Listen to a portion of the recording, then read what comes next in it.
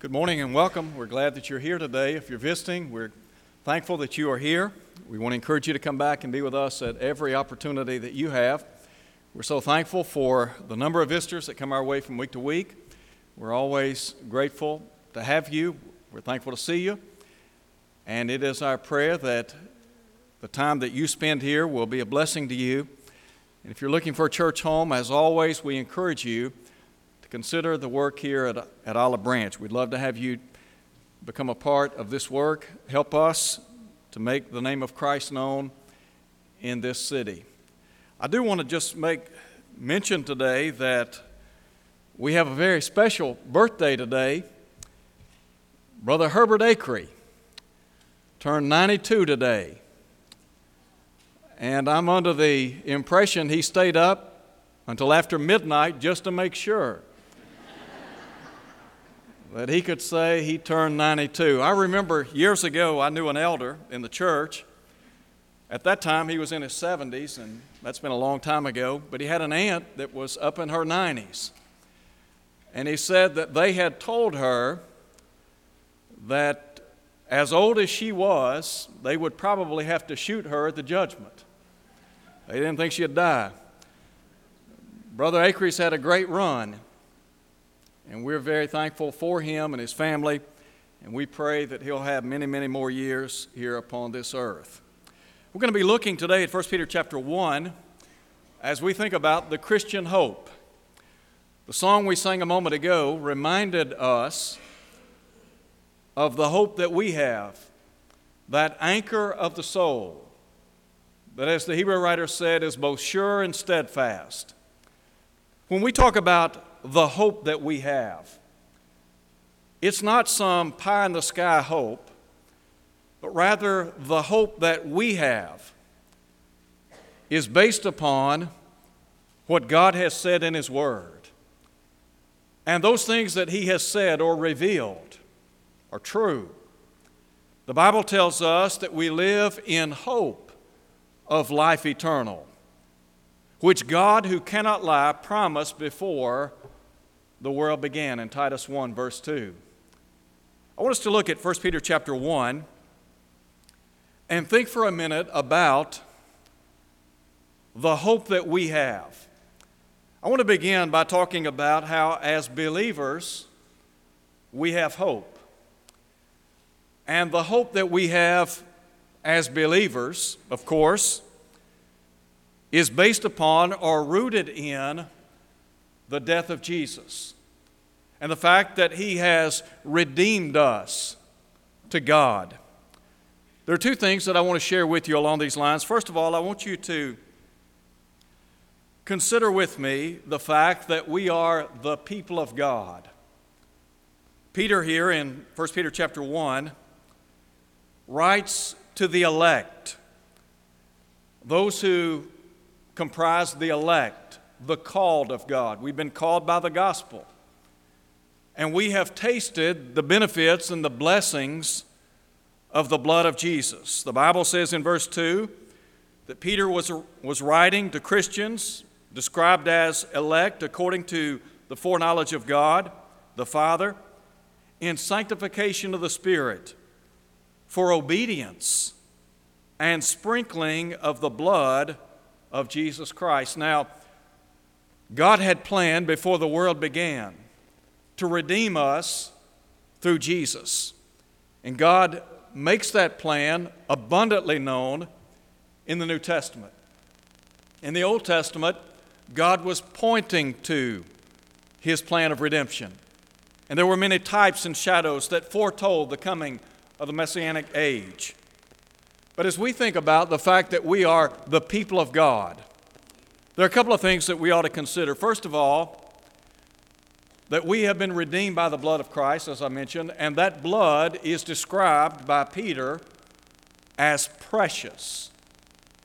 Then in verse 18, Peter said that we have been redeemed not by silver and gold, received by tradition from the vain conversation of your fathers, but he said, with the precious blood of Christ, as of a lamb without spot and without blemish. What makes our redemption so special is that it cost God His only begotten Son. When God redeemed us, He did so through the precious blood of His Son, Jesus Christ. Now, we talk about how blood is precious. And we understand that in the Old Testament, the Bible talks about how the life is in the blood. And I think about how each and every one of us, we have blood coursing our body. I read just a few days ago about a lady that said she lost 4 sons in World War II. If I recall correctly, 2 by land and 2 by sea. Now, you know, we talk about the freedom that we enjoy in this country and the blessings of living in America. And sometimes we talk about the sacrifices that have been made. And there have been many sacrifices in days gone by. But you know, if I lost a child, or if I were to have lost a parent in one of the wars that has been fought in our country for the preservation of freedom, that would make the freedom that I enjoy much sweeter. Because you see, the blood that made freedom possible was precious blood. It may not be precious to other people, but it was to me. It would be to me because it was my child or my parent. The Bible says that God spared not His own Son, but freely gave Him up for us all. I think about the words of Paul in Ephesians chapter 1, verse 7, when he said that it's in Him, in Christ, that we have redemption through His blood, the forgiveness of sins according to the riches of His grace. When you talk about redemption and the fact that you have been redeemed, you need to understand it costs God the precious blood of Jesus, as Peter said, as of a lamb without spot and without blemish. You remember Jesus is identified by Paul in 1 Corinthians chapter 5 at verse 7 as the Passover lamb that was sacrificed for us. John the Baptist saw Jesus as the Lamb of God that taketh away the sin of the world. And so that blood is precious. But there's a second thing that Peter points out. As God's people, not only is this blood precious, but the Bible says it purifies. It has the ability to cleanse, to purify the soul. In verse 22, Peter said, "Seeing you have purified your souls in obeying the truth through the Spirit, unto genuine love of the brethren, see that you love one another with a pure heart fervently, being born again, not of corruptible seed, but of incorruptible, by the word of God which lives and abides forever." When we obeyed the gospel, the Bible says our sins were washed away, that we were cleansed. The cleansing agent, the blood of Jesus. You remember John said in Revelation chapter 1, verse 5, "Unto Him who loved us and washed us from our sins by His own blood." To know that though my life might be marred and stained by sin, and though I might be knee-deep in a life of sin, that God has the ability and the power to cleanse the human soul. You remember Saul of Tarsus? Saul had been a persecutor of the church. He had been a murderer. Ananias instructed him to arise and be baptized and wash away his sins, calling on the name of the Lord. That's the cleansing power of the blood of Christ. I don't care what your sin might be, God has the ability to cleanse, to purify the soul. There's a second thing that I want you to see in our study as we think about the fact that as believers we have hope. Not only are we described as the people of God, but the Bible depicts us as pilgrims of God. Now, Peter writes as an apostle of Jesus Christ to the pilgrims of the dispersion, that is, those who had been scattered abroad. And the region that he describes here would be south of the Black Sea. It would encompass what we call Asia Minor. And so Peter is writing to Christians. and they have been scattered. As a matter of fact, we think about Christians being scattered around the globe. Well, as a child of God, we're pilgrims. We are, as Peter would say, sojourners over in chapter 2 at verse 11. We're pilgrims and sojourners here upon this earth. And the idea is that this earth is not home to us. Not in the sense that this is where we're going to be forever, but rather we're passing through life. Now, a couple of things that we ought to consider. First, our focus. As a child of God, I understand that I am a pilgrim. I'm a sojourner. I'm just here for a brief, momentary period of time. That being the case, my focus ought to be heaven. Ought to be thinking about heaven. You know, Paul talks about in Philippians chapter 3, those who mind earthly things. But he said, in contrast to those who mind earthly things, our citizenship is in heaven. He said, whence also we wait for a Savior, the Lord Jesus Christ, to know that I have a citizenship in heaven. It was said of the patriarchs of days gone by that they were pilgrims, strangers, sojourners here upon this earth, according to Hebrews chapter 11.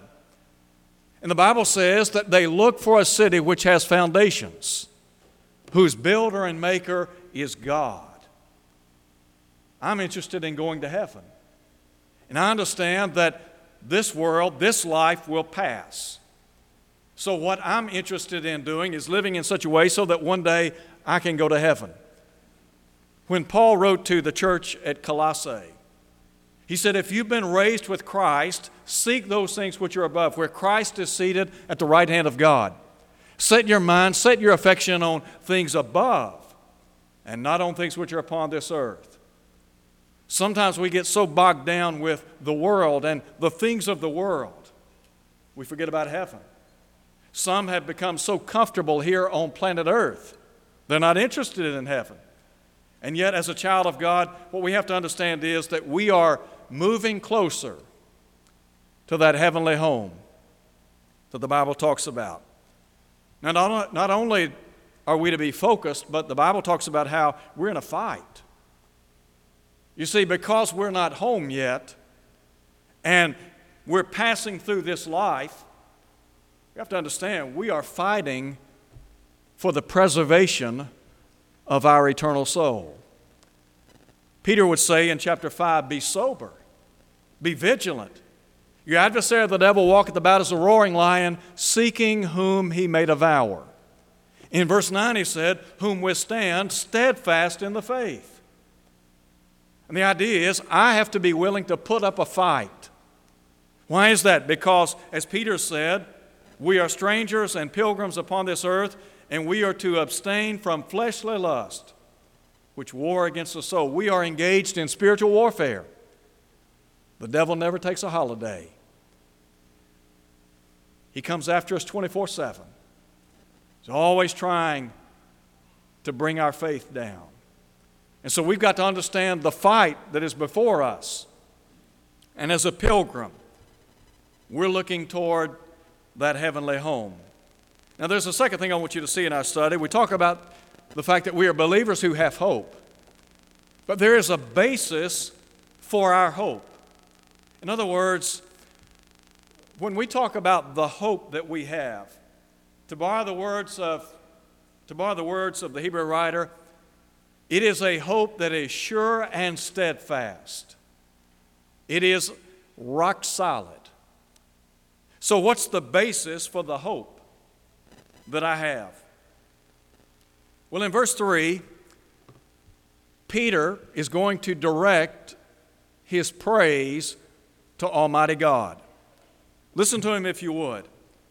Blessed be the God and Father of our Lord Jesus Christ, who according to his abundant mercy has begotten us again to a living hope through the resurrection of Jesus Christ from the dead. The word blessed, as used here, is not the same word that is used by Jesus in Matthew chapter 5 when he talks about what we typically call those Pentecost pointers. the Beatitudes. But rather, this is a term that is used exclusively of God. And it means to praise or to speak well of another. And so what Peter is saying, praise to God. Well, why would he praise God? Two reasons. First, because of His mercy, His marvelous mercy. Listen again to what he said. Blessed be the God and Father of our Lord Jesus Christ, who according to His abundant mercy. We talk about the abundant mercy, the matchless grace of Almighty God. Do you think the Apostle Peter understood the mercy and the grace, the blessings of forgiveness? Peter said, because of His abundant mercy, He has begotten us again to a living hope. What happened to Peter? You remember Peter and the other apostles? And we know that Judas Iscariot sold Jesus out, betrayed Him for 30 pieces of silver. But if you go back and you look at the record, Peter, of course, acknowledged that he was willing to die if the need were to arise on behalf of Jesus. And yet Jesus said to Peter that He would deny Him 3 times. Peter did deny Him.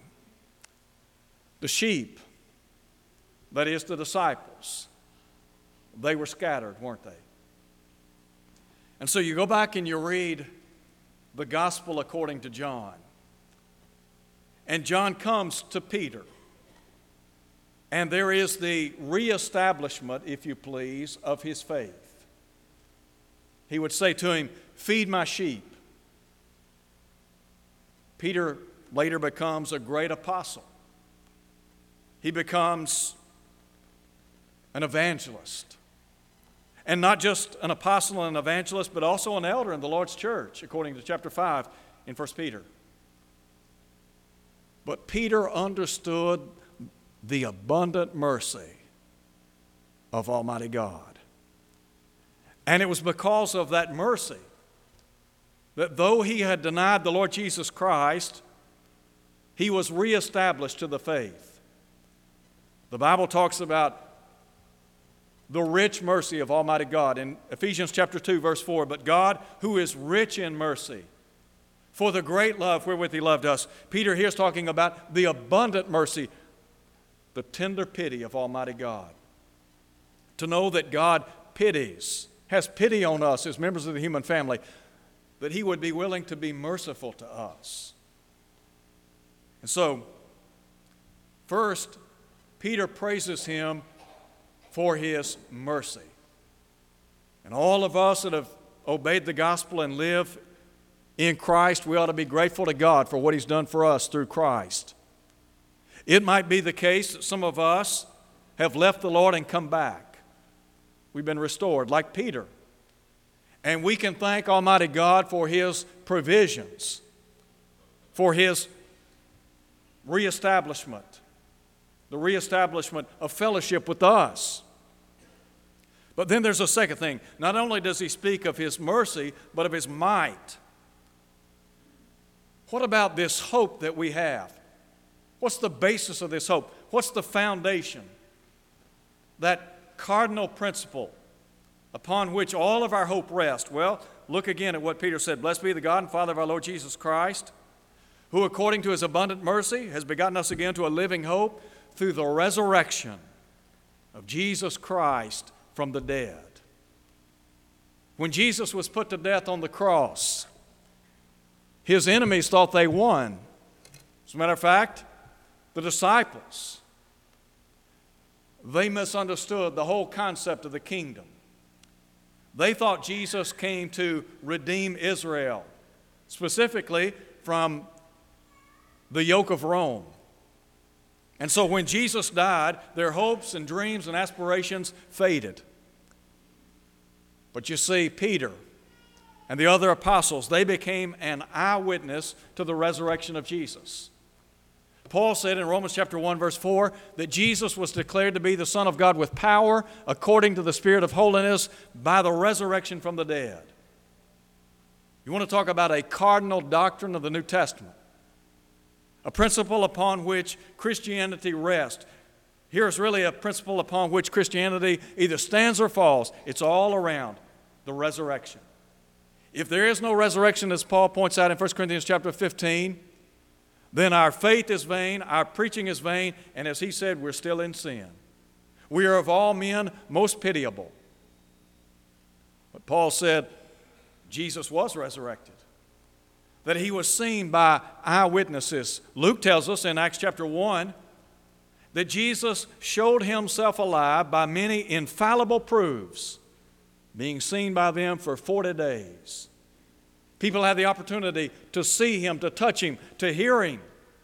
They knew about the resurrected Christ. Paul in 1 Corinthians chapter 15 talks about the numerous people, above 500 brethren. He names some, and then he lists a host of people. Or rather, he lists some people that saw him, and then generically he talks about the 500 brethren that did see him. So, the basis of our hope. Now, it's because Jesus died and rose again that we have hope. Hope that is both sure and steadfast. It is an anchor of the soul, as the writer would say in Hebrews chapter 6. So having said that, I want you to now think with me in the third place of the fact that we have a bountiful hope. Well, what about the bountiful hope that we have as children of God?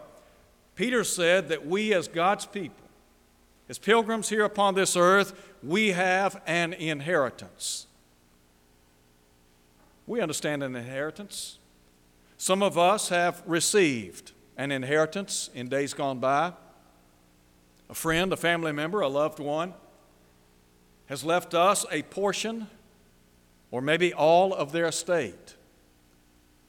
What Peter's saying here is that as a child of the living God, we have an inheritance. Now, listen if you would, as he describes the inheritance that is before us. He said it's incorruptible and undefiled. That reminds us of the purity of heaven. I want you to think for just a minute about the inheritance that we have.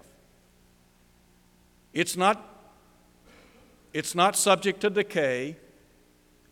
It's not something that can be defiled or soiled, but rather it will be pure. And those who are in heaven will be God's people. Those whose lives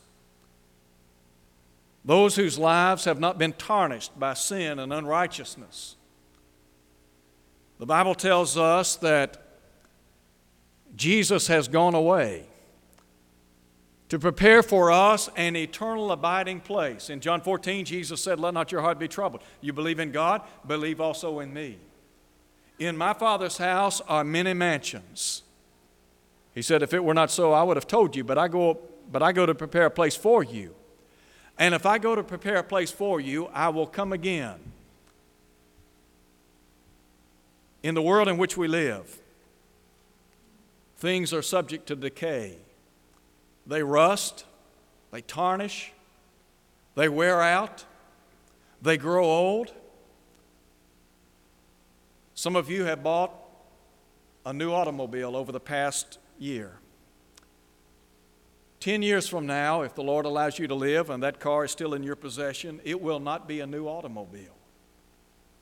The seats may become worn. The engine may not run as it once did. It will show signs of wear and tear. The home you live in. It might be built by the finest builder. That builder might use the finest composition to build it. The bottom line is, over time, the weather, the rain, the sleet, the sun will have its effects. That home will grow older, and it will be dated. But the home we have in heaven, not so. It will never grow old, as we sing. It'll never be tarnished. We'll be in a land that John describes where there's no death. He said not only is there no death there, but there's no more sickness or illness or disease or pain and suffering. Because as he said in Revelation chapter 21, verse 4, these former things are passed away. In verse 8, he talks about those who have lived lives of willful sin. And he said they won't be there. Those who have lived in wickedness, those who have chosen to ignore the will of God in their lives. You see, in this life, we might have people that are known thieves living in our community. We've got people that peddle dope in our community. We've got people that are child molesters in our community. We've got people that will do all kinds of heinous things in our community. But they won't be in heaven.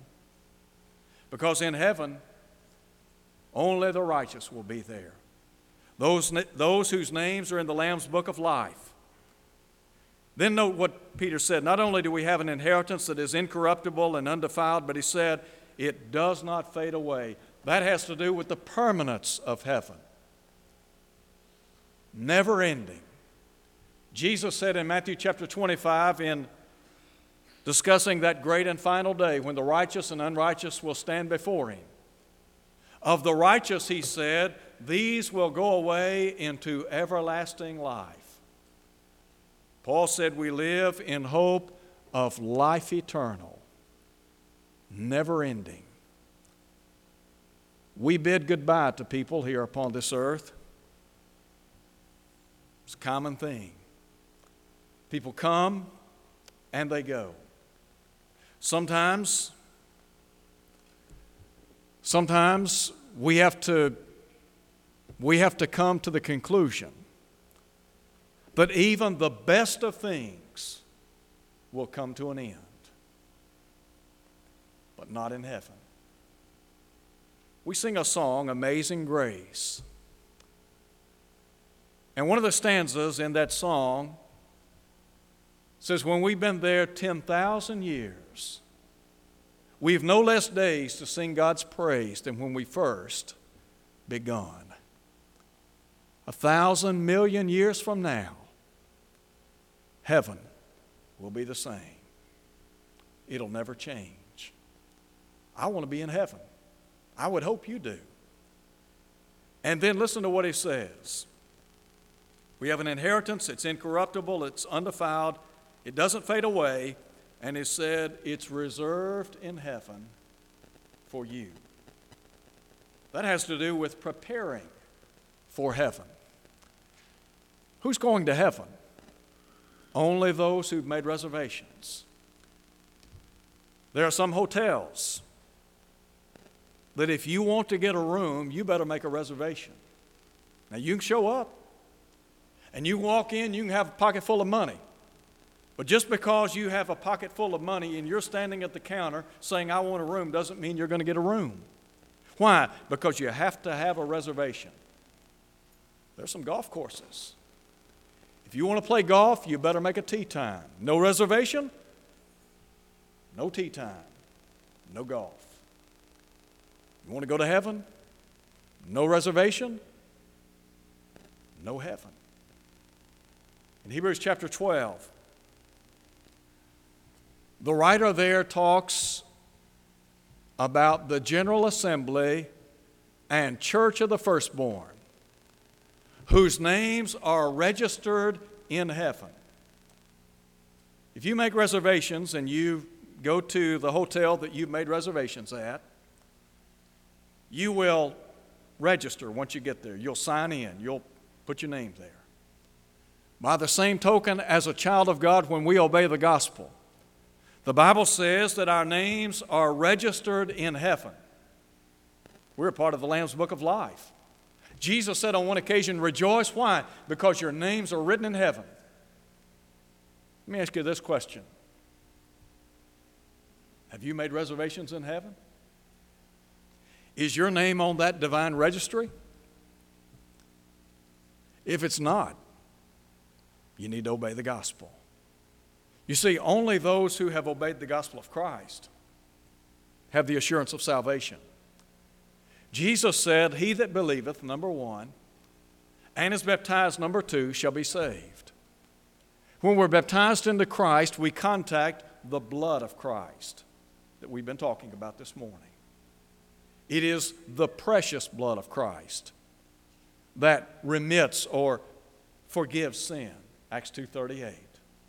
When we obey the gospel and are baptized into Christ, the Bible says God adds us to the church, that is, to the ecclesia, the body. Well, why do we need to be a member of the church? I mean, can't I just have a relationship with Jesus? I mean, do I have to really have some kind of formal relationship with the church? Well, Paul said in 1 Corinthians chapter 12, verse 13, "By one Spirit were you all baptized into one body." Why do you need to be a member of the body? Because Jesus is the Savior of the body, Ephesians 5:23. So when you obey the gospel, you enjoy the forgiveness of sins. Your name is registered in heaven. To borrow the words of the Apostle Peter, you have a reservation.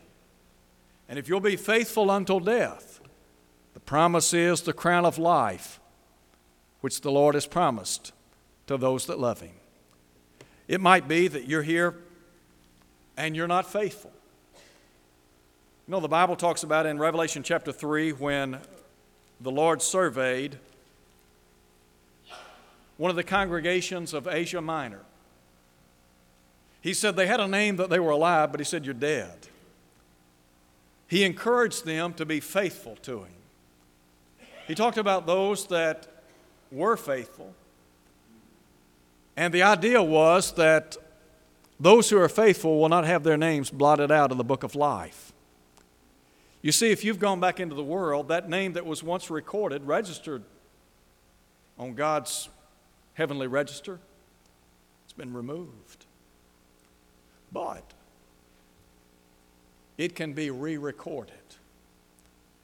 God will put your name back in the book of life. So what do you need to do? Well, the Bible says if we confess our sins, He's faithful and just to forgive us, to cleanse us from all unrighteousness. I want to close by asking you to think about this. If you're a Christian and you have turned your back on your inheritance, you remember in Numbers chapter 14, verse 12, God there talking about the children of Israel, He had led them out of Egyptian bondage, and God had sent spies out to survey the land. 10 came back with an unfavorable report. 2, Joshua and Caleb, had a favorable report. The people believed the 10 spies. And God was angry with them. And God said in verse 12, "I will disinherit them." Look, if you're not faithful, God has disinherited you. You don't have an inheritance in heaven. But here's what I want you to see. God will take you back. Not only will He take you back, He wants you back. God hasn't moved. He's never moved. If anybody moved, it was us. So, here's what Peter said. God is not willing that any should perish, but that all should come to repentance. If you're here today and you want to go to heaven, why not come as we stand and sing?